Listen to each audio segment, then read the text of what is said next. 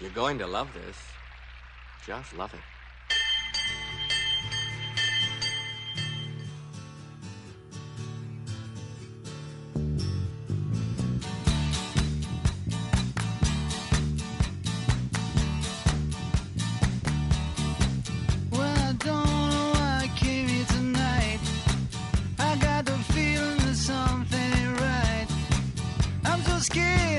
I fall off my chair, and I'm wondering how I'll get down the stairs. Clowns to the left of me, jokers to the right. Here I am, stuck in the middle with you. Yep. Yes, I'm stuck in the middle with you. Yes, I am. Stuck in the middle with you in 2015. Welcome back. Happy New Year's. This is your BradCast. I'm Brad Friedman, your friendly citizen investigative blogger, journalist, troublemaker, muckraker, and all-around swell fellow from BradBlog.com, live in Los Angeles in 2015 on KPFK Pacifica Radios, KPFK 90.7 FM in LA, 98.7 FM in Santa Barbara, 93.7 FM in San Diego, 99.5 FM in Ridgecrest and China Lake, on 91.7 FM on Oregon's Central Coast, KYAQ, and of course on kpfk.org, on the Stitcher app, on the TuneIn app, on the Progressive Voices channel, on TuneIn, on Netroots Radio, on Indie Media Weekly, and now on iTunes. As I say, this is your BradCast. Welcome back. I guess I'm welcoming me back. It's good to be back live after a few weeks off, after the holidays, after our very special holiday special, which I hope you heard. If you didn't, it's not too late to do so. You can check it out at the kpfk.org archives or at bradblog.com or at iTunes, etc. Hope you had some peace over the holidays, at least for a few hours where you could find it. Looking today, by the way, at these horrifying terrorist attacks on journalists and cartoonists at the satirical French paper in Paris. Charlie Hebdo, I believe is the way that's pronounced. At this hour, 12 are dead, 15 others are wounded. The attack was said to be in response to a series of cartoons published by the paper lampooning the Islamic prophet Muhammad. I've been working on something all day today as this story has been developing. I think I'm going to hold it for a future show.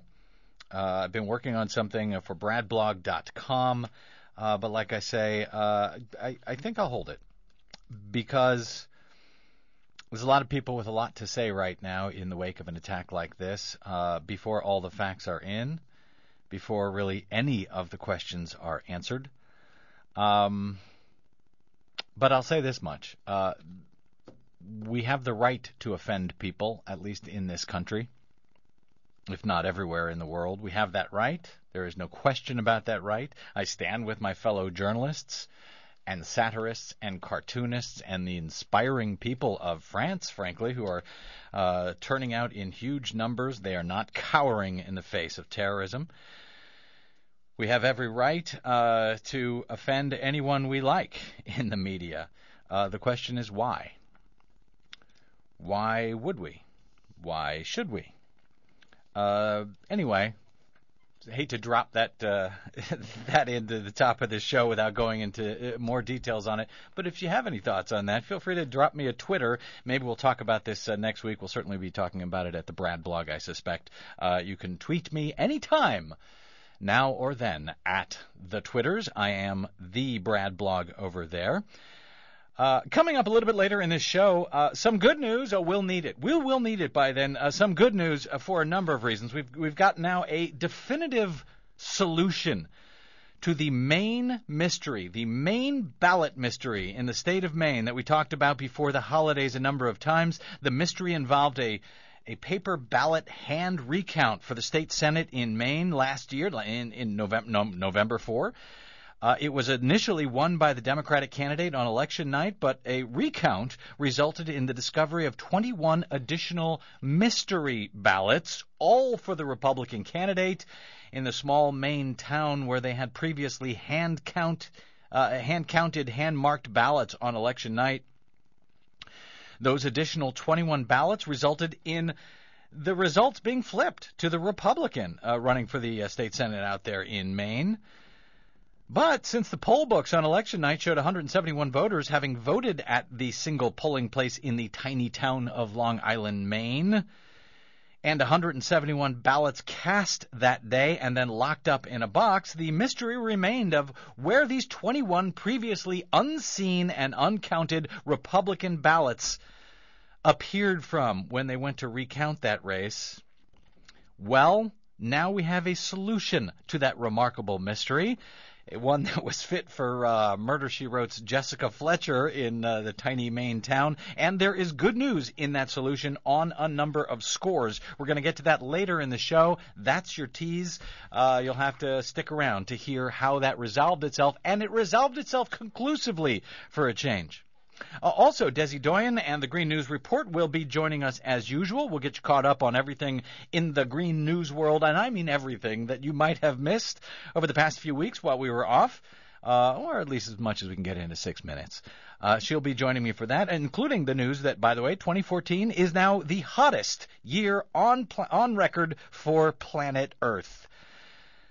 Lots ahead there. But first, on March 5, 2009, the U.S. Senate Intelligence Committee, comprised of 7 Democrats, 7 Republicans, 1 independent senator, they voted 14-1 back in 2009 to investigate the CIA's post-9/11 detention and interrogation program.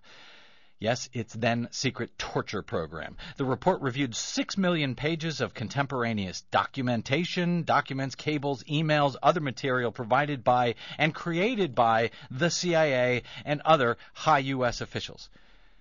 Materials written during the program itself were reviewed.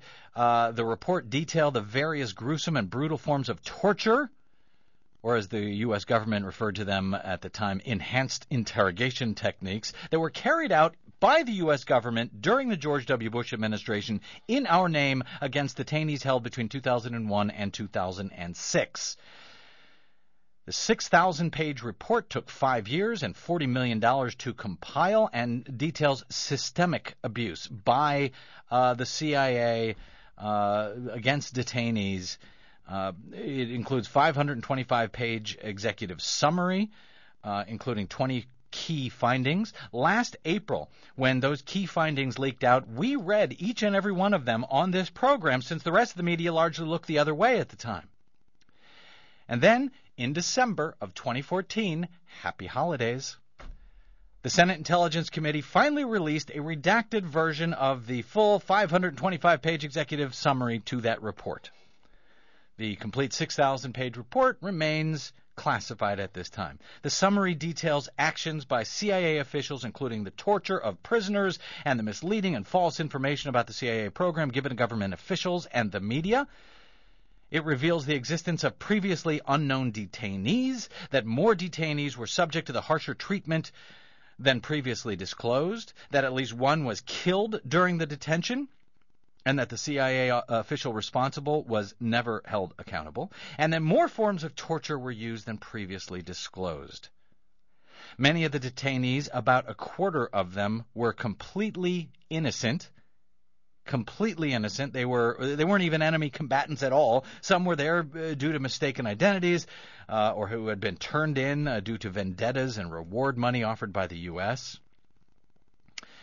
Examples of some of the torture and abuse of prisoners as carried out in our name by our government. And I'm self-censoring a bit here to keep out some of the more gruesome details. But the CIA had force-fed some prisoners orally and or anally for non-medical reasons in order to establish, quote, total control over the detainee. Threats to rape and murder were made against the children or family members of prisoners. In November 2002, the CIA killed at least one prisoner during interrogation by hypothermia. At least 4 prisoners with injuries to their legs, 2 with broken feet, 1 with an amputated leg, were forced to stand on their injuries. Prisoners were told that they would be killed. For example, one prisoner was told, quote, "We can never let the world know what I have done to you," unquote. Another was told that the only way he would be allowed to leave the prison would be in a coffin. One CIA interrogator threatened a prisoner with a power drill and a gun. 2 prisoners were victims of mock executions, at least 2 of them. Several prisoners almost died, became completely unresponsive, or nearly drowned during repeated waterboarding. Abu Zubaydah's eye was so badly damaged during his time in prison that it was surgically removed. Prisoners were kept awake for over a week, that's 180 hours, causing at least 5 to experience disturbing hallucinations. Prisoners were forced to use buckets for toilets, though for punishment the waste bucket might be removed from their cell. One prisoner was in a box the size of a coffin for 11 days. CIA interrogators forced a prisoner to stand with his hand over his head for 2.5 days, putting a pistol next to his head. One detainee was subjected to ice water baths and 66 hours of standing sleep deprivation. He was later released because the CIA had mistaken his identity. I'm going through these details for a reason. You'll understand that reason momentarily. From the report itself, quote, conditions at CIA detention sites were poor, were especially bleak in the early program. CIA detainees at the Cobalt Detention Facility, that's a code name for that facility, at the Cobalt facility were kept in complete darkness and constantly shackled in isolated cells with loud noise or music and only a bucket to use for human waste. The chief of interrogations described the Cobalt facility as a dungeon. Again, this was done in our name, by our country, to people that we had captured, many of them completely innocent of anything. Back to the report itself. At times, the detainees at Cobalt were walked around naked or shackled with their hands above their heads for extended periods of time. Other times, the detainees at Cobalt were subjected to what was described as a rough takedown, in which approximately 5 CIA officers would scream at a detainee, drag him outside of the cell, cut his clothes off, secure him with mylar tape. The detainee would then be hooded and dragged up and down a long corridor while being slapped and punched. All of that and much more was going on in March of 2003 when a number of U.S. troops happened to be captured by the Iraqi military during the mission in the middle of our war against that country. And when videotapes of those U.S. troops held captive by Iraq were released publicly on March 23, 2003, George W. Bush offered this statement about those prisoners. If there is somebody captured, and it looks like there may be, I expect those people to be treated humanely. I expect them to be treated, the POWs, I expect to be treated humanely. And just like we're treating the prisoners that we have captured humanely. If not, the people who mistreat the prisoners will be treated as war criminals. The people who mistreat the prisoners will be treated as war criminals. George W. Bush there, March 23, 2003, talking about the Iraqi treatment of U.S. prisoners of war.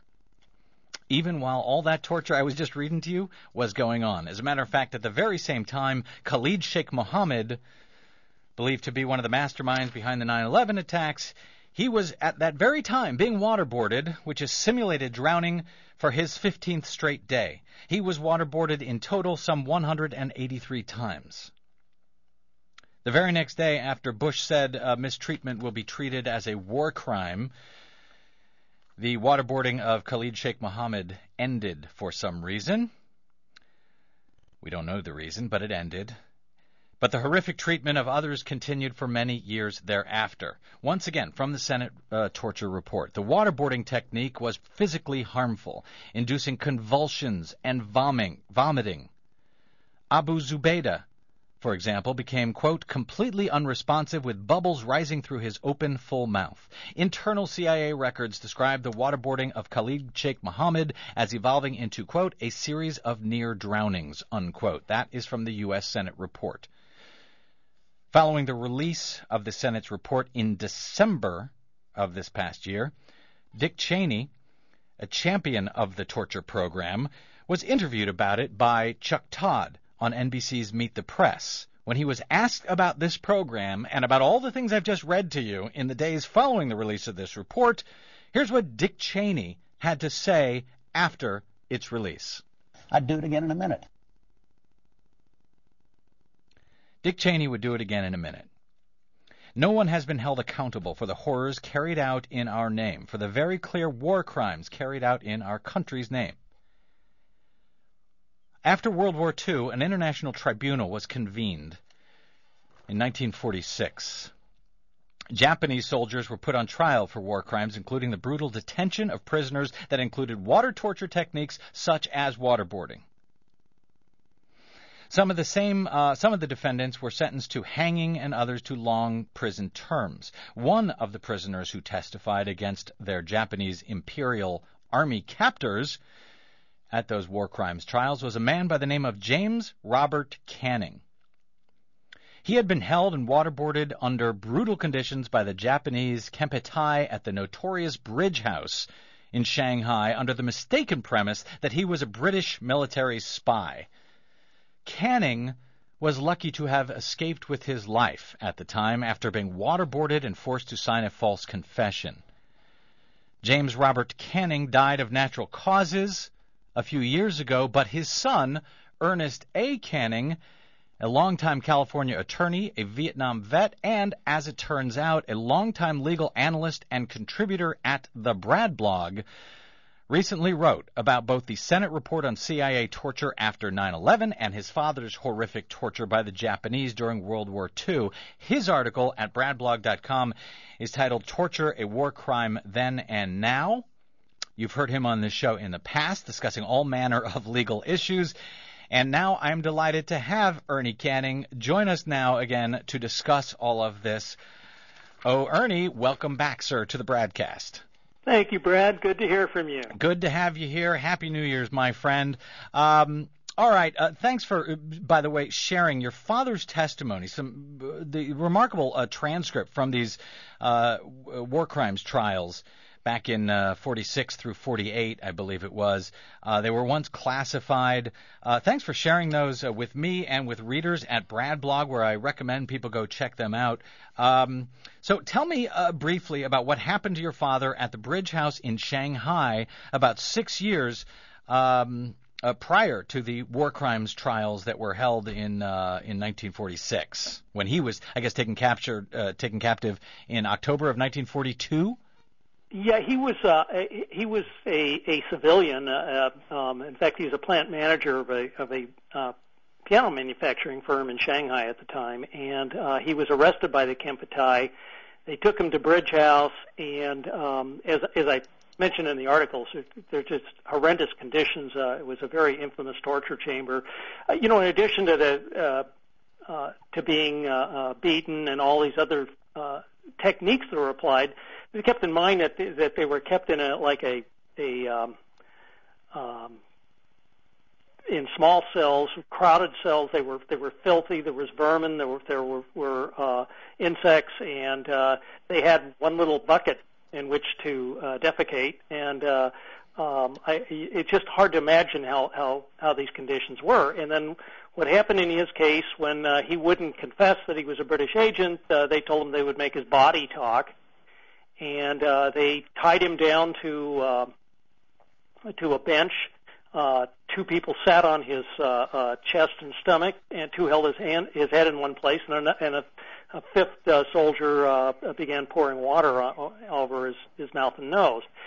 And I think a lot of people don't realize waterboarding is essentially drowning someone. It just stops short of death, because they revive the person and do it over and over again. In my father's case, we're talking about a 6-hour ordeal where he would lose consciousness, then they would roll around on his stomach to get the water that was in his lungs out and revive him so they could repeat the process.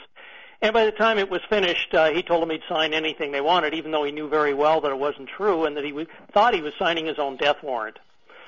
So, the thing that bothered me the most, even in the executive summary, is that it spends so much time talking about the effectiveness of torture or its ineffectiveness, and that's a given.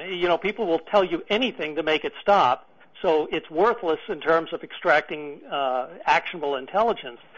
But the interesting thing was his testimony and those of the other prisoners was used to convict a lieutenant general under what's called the doctrine of command responsibility. Even though he didn't personally participate in the torture, he was responsible for his subordinates. And that same principle, that guy got a life sentence. That same principle, if applied to Cheney and the other people in the Bush administration, should have resulted in the same life sentence for them. Well, I was struck by, in reading through the testimony of your father from that transcript and the description of the conditions at the Bridge House in Shanghai where he was held and tortured, Ernie, I was struck by some of the exact same things we saw in the U.S. Senate report. You've mentioned a couple of them, given a bucket for their waste for months and in some cases years on end, the bubbling water coming out through the nose of was it Khalid Sheikh Mohammed or Abu Zubaydah, one of those,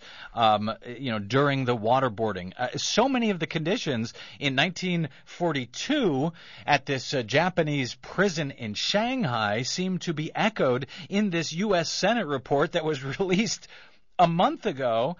And, it just, we've heard about this. We know there was war crimes trials after World War II. But to see the descriptions by the people who were there, by the people who went through it, and see that they are almost identical to so much of what was done to prisoners in our name over the past few years, and then see George W. Bush saying, oh, if there's war crimes, they'll be held accountable, seeing Dick Cheney say, do it again in a minute. It A, brings it all home, and B, it's kind of infuriating, is it not?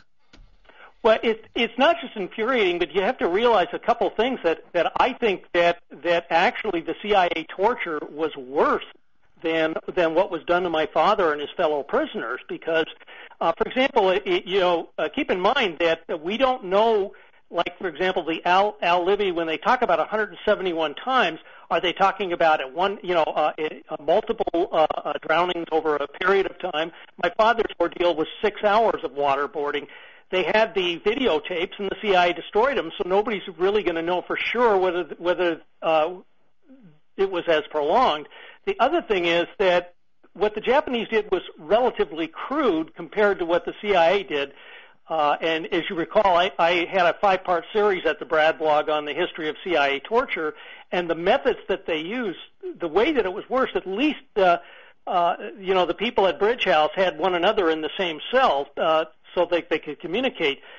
They used a method that was developed over what essentially was a Manhattan Project of the Mind that was conducted between 1950 and 1962 at a cost of $1 billion a year, where they came up with these techniques of total isolation, sleep deprivation, and then standing in stress positions, that sort of thing, prolonged stress positions, which they call self-inflicted pain, which absolutely destroy the personality when applied to these people.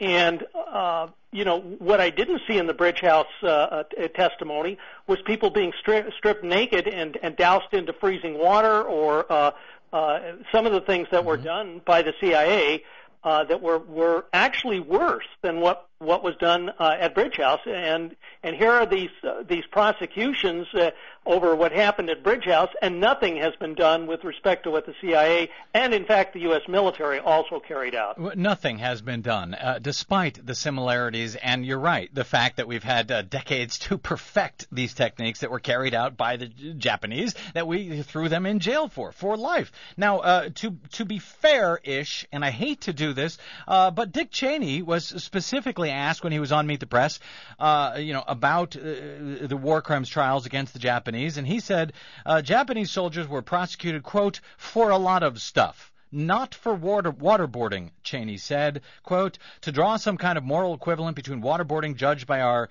Justice Department not to be torture, and what the Japanese did with the Bataan Death March and the slaughter of thousands of Americans with the rape of Nanking and all the other crimes they committed, that's an outrage. It's really a cheap shot. unquote, says Dick Cheney. Would you do you have any response to his response on that point, Ernie Canning? Yeah, I'd like the former vice president to read the transcript that you can read at the Brad blog that we put in PDF format, which shows that a lieutenant general received a life sentence precisely because of waterboarding, among other tortures.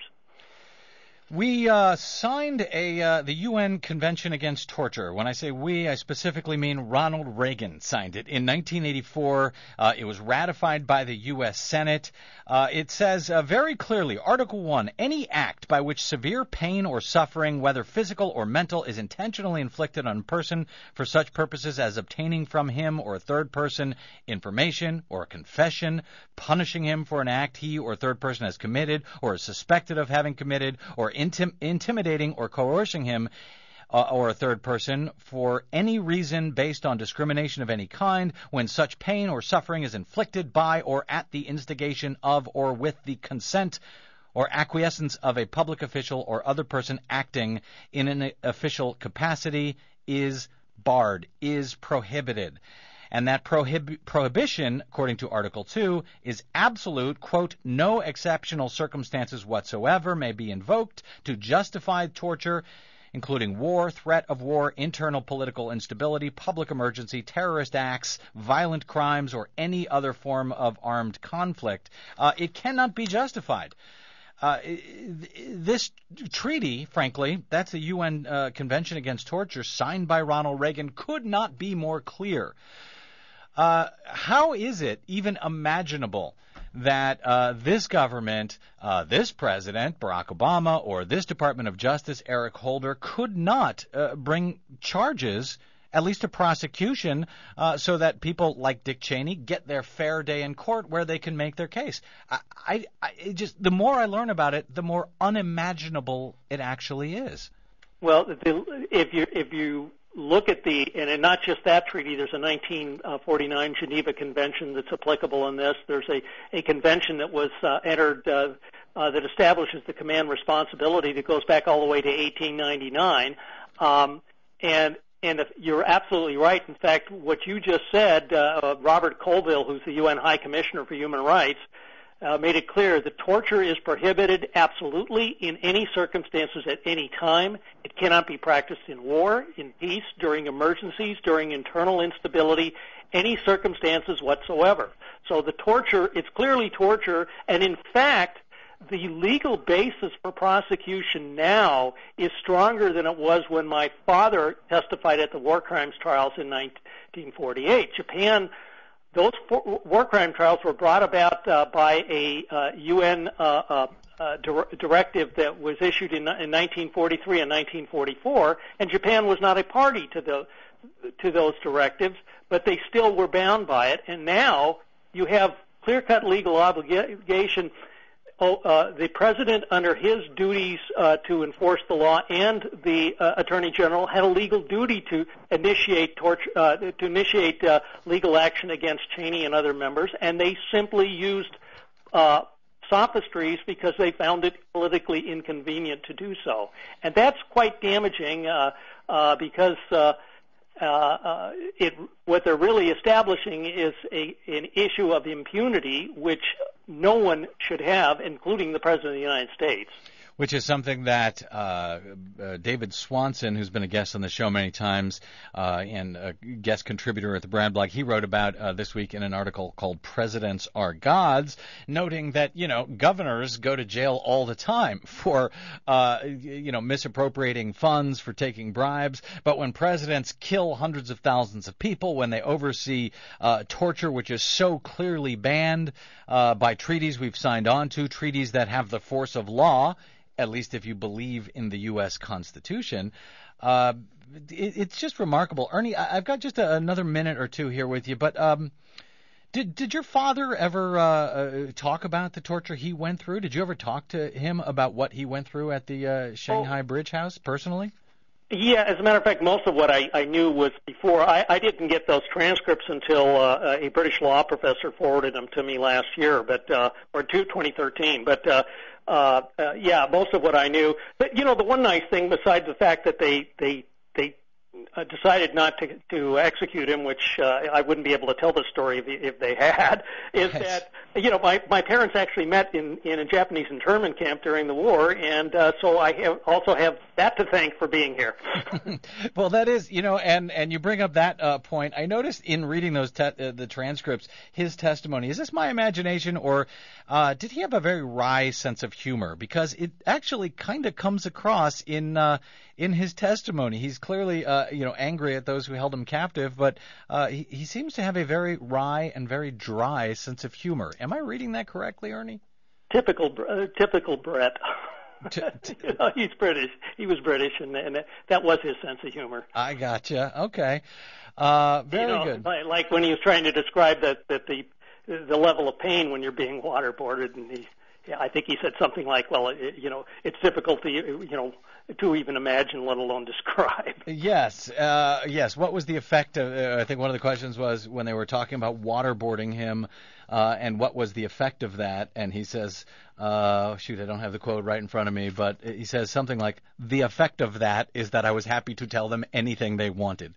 And in fact, he did sign a false confession, and he is very lucky, or I should say you are very lucky, that he was not executed by the Japanese in that event. It still boggles my mind why they went to all that extent to torture him, to get him to sign the thing, and then they decide, we're not going to execute these people now after all. Although, a couple of people did die in Bridge House from torture, including that Chinese man that they starved to death. Yes, Vong. And again, that was one of the points that reminded me, in reading that testimony, it reminded me exactly of the Senate torture report and so many things that were talked about there. The man who was left to die in the freezing cold, again, done by our country in our name. This remains remarkable. It remains remarkable that there is no accountability. Before I let you go, Ernest Canning, what do you feel should be done for accountability at this point, and do you think there's any chance in hell that it will ever happen? What should be done is, obviously, these people should be prosecuted. I think they should appoint a special prosecutor. A number of the ACLU, Human Rights Watch, and even the New York Times has asked for that. And I think a special prosecutor would be the ideal thing rather than the Justice Department, because there are probably people still in the Justice Department, I don't know for sure, that were probably connected with you and other people that facilitated this. So I would think that an independent prosecutor or a special prosecutor would be the appropriate way to go. And if they don't want to go that route, then they should simply turn these people over to an international court of law and have them investigate it.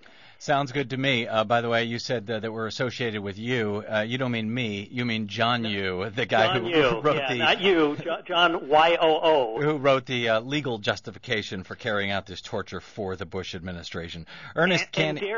I'm sorry, I didn't want to interrupt you, but he dared recently to come out with a response to the Senate torture report in the Los Angeles Times, where he's still trying to say that the issue here is efficacy rather than legality. It's amazing. Read more about it in Ernie's article, Torture, a War Crime Then and Now. Standards applied by the Allies after World War II to those who tortured his father helped to explain why a special prosecutor should be named to investigate Bush administration officials for war crimes. Today, Ernest, your father, I suspect, would be very proud of you for shining a light on this issue for so many years at the Brad blog, including your 5-part series a few years back on the history of CIA torture. Thanks for writing about it at Brad blog, and thank you, sir, for joining us today. Thank you, Brad.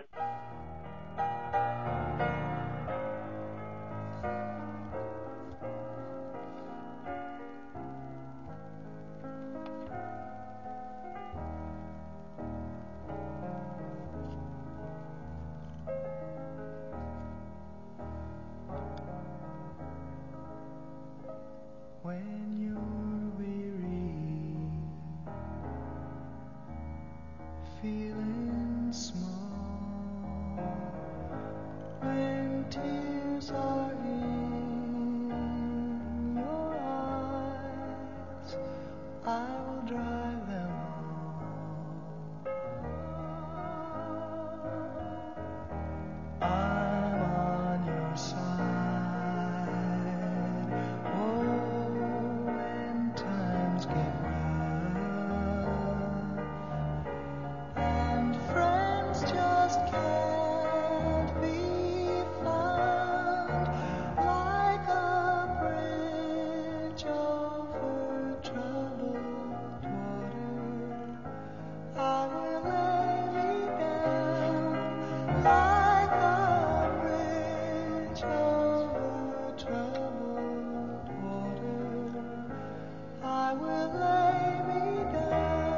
We're going to take a quick break here and come back with more BradCast. I will try to cheer you up, believe it or not, with the story of the Maine ballot mystery now solved, the solution, and Desi Doyen and the Green News Report, all straight ahead on the BradCast.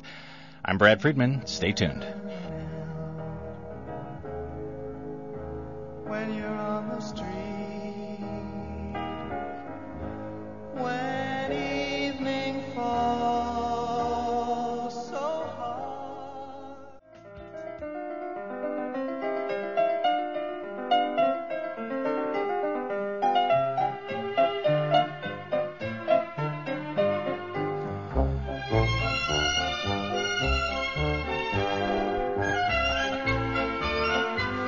Oh, I'm cheered up already.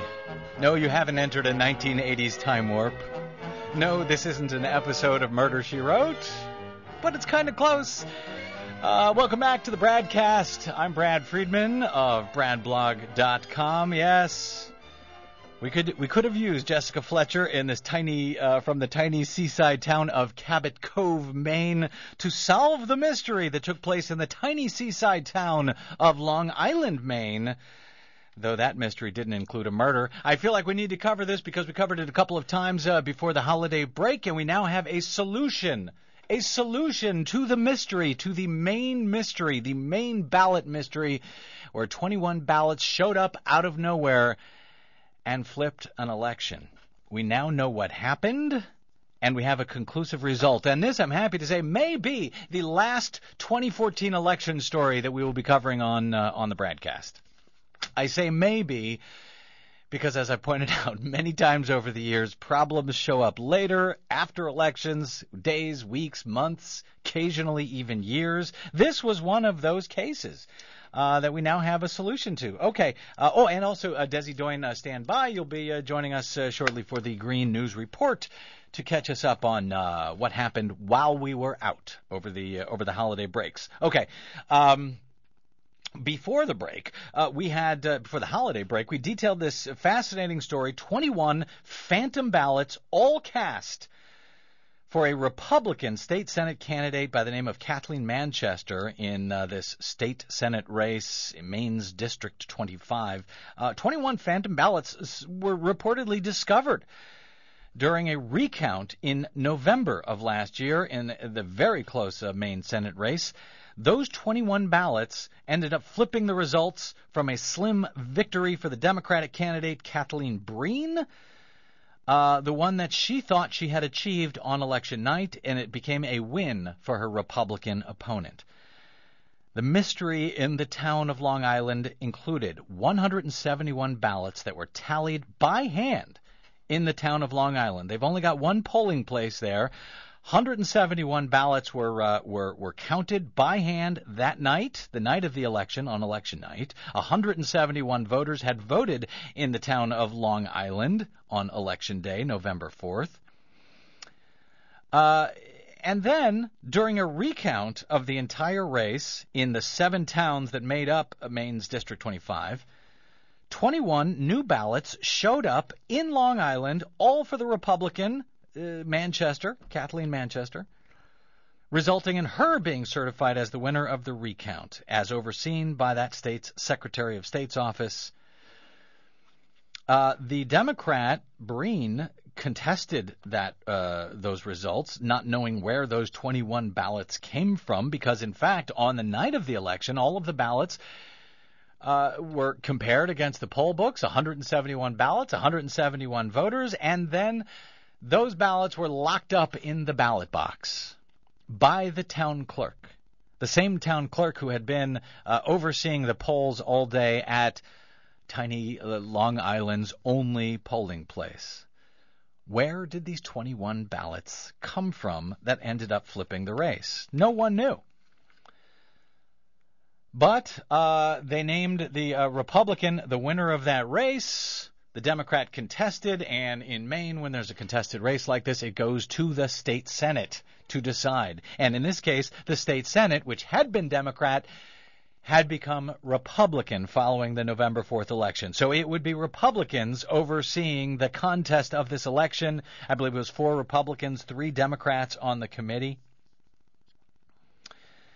In mid-December, then, once the I forgot to say that once the Senate had convened their new session with the Republicans in charge, they provisionally seated the Republican Kathleen Manchester. They made her a senator. They swore her in. They called it provisional, but she was then a member of the Senate. And then in mid-December, shortly after it had convened, at Maine's State House in August, the Senate's special committee held a jam-packed hearing, according to the Portland Press-Herald's Steve Missler, initially spending I think it was 5 hours interviewing state and local election officials and other witnesses.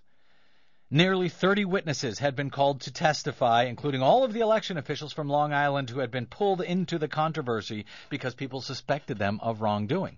Mind you, 7 towns made up Maine's District 25. Only one of them, Long Island, actually hand counts their own paper ballots. All of the other ones count by computers. They have paper ballots, but they're tallied by computers.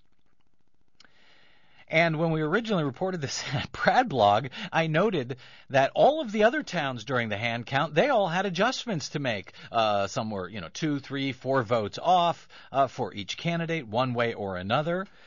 But Long Island's count on election night was perfect. When they did the recount, the hand count in this case of all of the towns, only Long Island's was perfect, except for those 21 unexplained ballots that all went to the Republican. So now we've moved the clock forward. We're at the Maine State House. They're interviewing 30 witnesses for hours on end, trying to figure out what happened. And then following lengthy questions for and testimony by Deputy Secretary of State Julie Flynn, the one who had overseen the recount and signed off on the results and on those extra 21 ballots, only then did the committee do what they should have done in the first place, but which Republicans would not let them do at the time.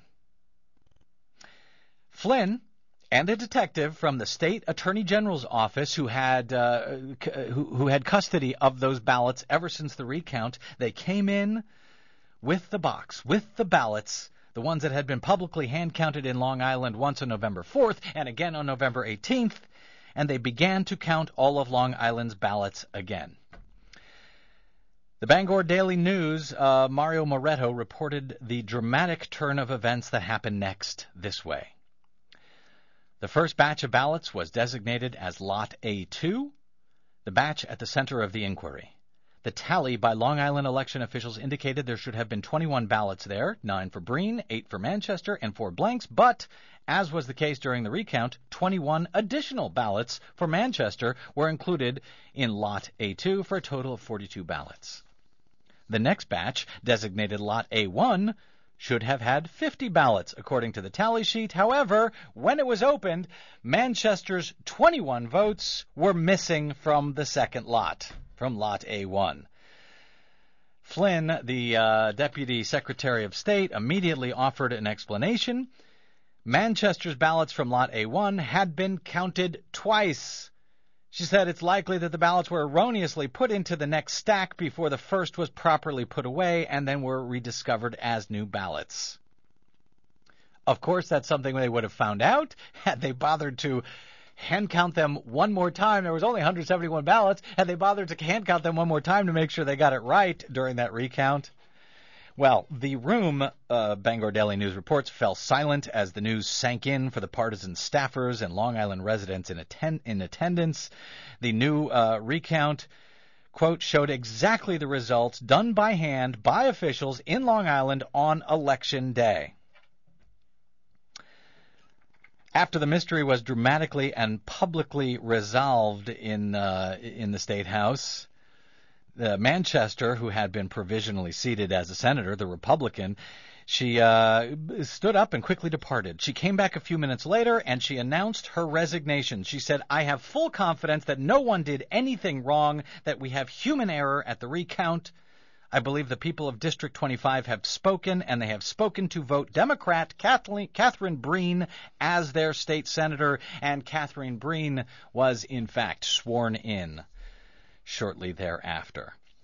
A hand count of paper ballots at the only town in this district that did the hand count of paper ballots proved to be correct on election night, and hand counting them again proved to be the solution again. It's always the solution.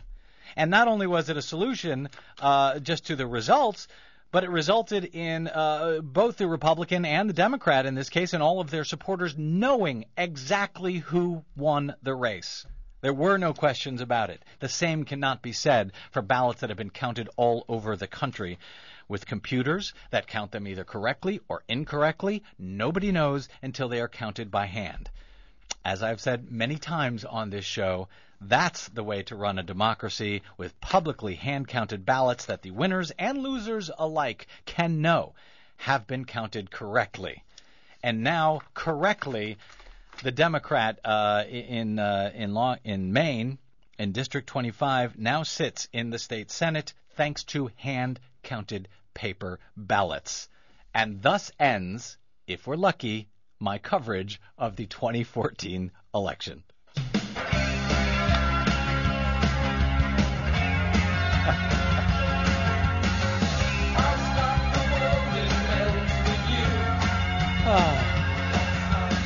Once again, we are melting. I hate to say it to the rest of the country, which is not melting. My family back in Missouri, I think the high today is 9 degrees. Woo! Low of 0. And yet here degrees. in California, we just hit an all-time record high for January 6th for yesterday. 85 degrees yesterday, Yeah. and it's about 80 degrees today. Hopefully no one in the rest of this country hears that, because they'll hate us even more than they already do. Hey, Desi Doyen, before we get to our latest Green News report, very quickly, some pretty big news this week when Governor Jerry Brown was sworn in for his his second term. I don't know, what is he up to, 4 total or something like that? It's his fourth and final term now. He'll be term limited out. And yes, he had 2 major initiatives that he unveiled at his inaugural speech, and they deal with climate change. And it's really astounding, the current California renewable energy standard requiring utilities to get 30% of their energy from renewable sources, clean sources, by 2030, I think it is. Well, now he's just upped that. Well, before you say what he's up to, I think we were supposed to, the standards required us to cut by 20% our emissions, if I have this correctly, by 2020. That was the previous. That was for the emissions, and we're already on track to do that for the emissions. Okay. Now, when you have a renewable energy standard, what it does is it makes renewable energy providers have some long-term contracts by requiring utilities to get their energy from a renewable energy source. So we're moving toward that already. California is well on its way to meeting the first standard that was passed by Governor Schwarzenegger a couple of years ago, and now Jerry Brown is upping the ante. He says, let's go to 50% renewable energy electricity by 2030. That's in 15 years. We're going to go from what we're already at, which is about 24, I think now. We're going to go all the way up to 50. Across the entire state. 50% of our energy from renewables. Yep. It's a pretty big deal. And also, another big deal, we're going to talk about this on tomorrow's Green News Report at bradblog.com. We broke ground on the nation's first high-speed rail system in Fresno on Tuesday. And that's all just been happening in the past hours since we created our Green News Report that was meant to catch us up over the holidays, our While We Were Out episode. Let's go ahead and run our latest Green News Report. While we were out. 2014 will go down as the warmest year around the globe in recorded history. Yep, that happened. Plus, the EPA issued new coal rules. Vermont shut down a nuclear plant. Germany breaks more renewable energy records. Republicans take over. And the planet loses another champion. You're going to get all that into 6 minutes? If you don't talk too much. All of that, maybe, and more straight ahead. From BradBlog.com, I'm Brad Friedman. And I'm Desi Doyen. Stand by for 6 minutes of independent green news, politics, analysis, and snarky comment. Going on almost 2 decades of no global warming, on every metric from polar bears on down, the global warming narrative has weakened. Oh, Fox News, even in 2015, the more the climate changes, the more you stay the same. This is your Green News Report.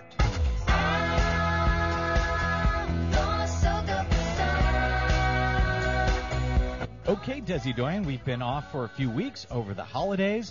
A lot to catch up with. Good luck with that. And as the year begins, oil prices continue to plummet. Yep. The stock market is freaking out about it. Drivers love it. But the question of whether this is a good or bad thing for the planet, that's another issue. Cheaper gas prices means more people are buying more gas to travel more distances. They're less likely to buy electric and hybrid cars, more likely to drive big SUVs. It might be nice in the short term for the economy, but it seems like it's bad news for the planet. Yep, and another thing that's not so great news for the planet, Republicans this week took control of both houses of Congress, and their first move is a bill to force approval of the controversial Keystone XL pipeline from Canada. As we go to air, White House Press Secretary Josh Ernest flat out said President Obama will veto it. I can confirm for you that if this bill passes this Congress, the president wouldn't sign it either. He's not going to veto it because he's against the Keystone XL pipeline. Josh Ernest says he will veto it because it's already going through an approved process through the courts, through environmental review, and so forth.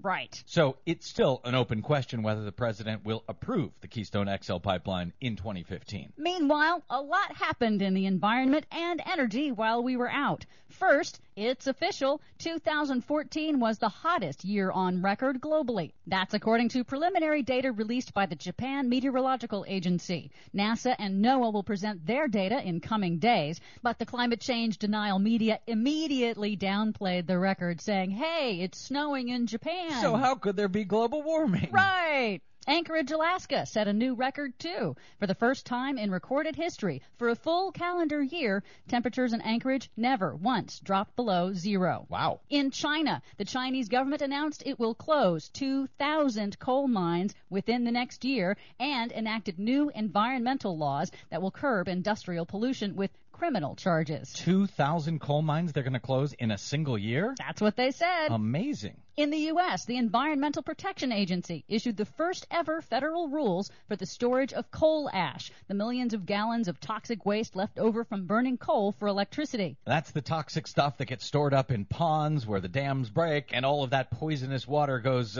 spilling into the riverways. Yep, but environmental groups say those new rules are woefully inadequate to protect public health and drinking water supplies. Oh, you environmentalists. Vermont's only nuclear power plant has been shut down for good. Very good news. The citizens and the state legislature voted years ago to close it, but it was economics that finished it off, with the glut of cheap natural gas in the U.S. making all nuclear plants pretty much too expensive to run all across the country. And so what do we end up closing, about 4 or 5 nuke plants in the U.S. over the past year? Just so far.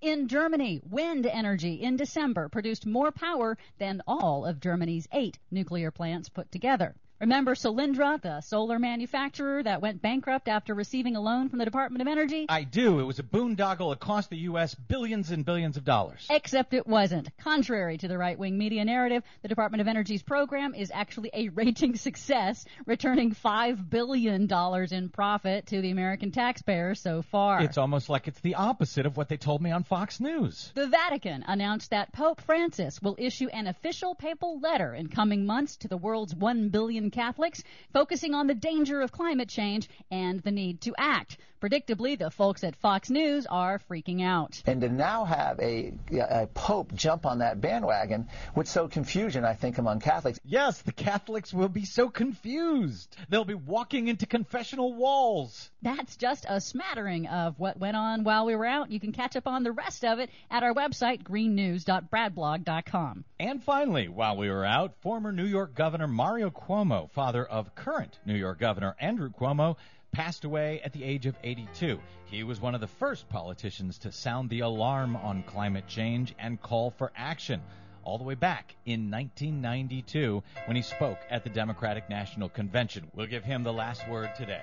From BradBlog.com, I'm Brad Friedman. And I'm Desi Doyen. And this has been your Green News Report. We must deal with what could be, eventually, the most lethal problem of all, a degraded environment, one that threatens to convert the entire planet into a cosmic hothouse. I'm in a New York state of mind.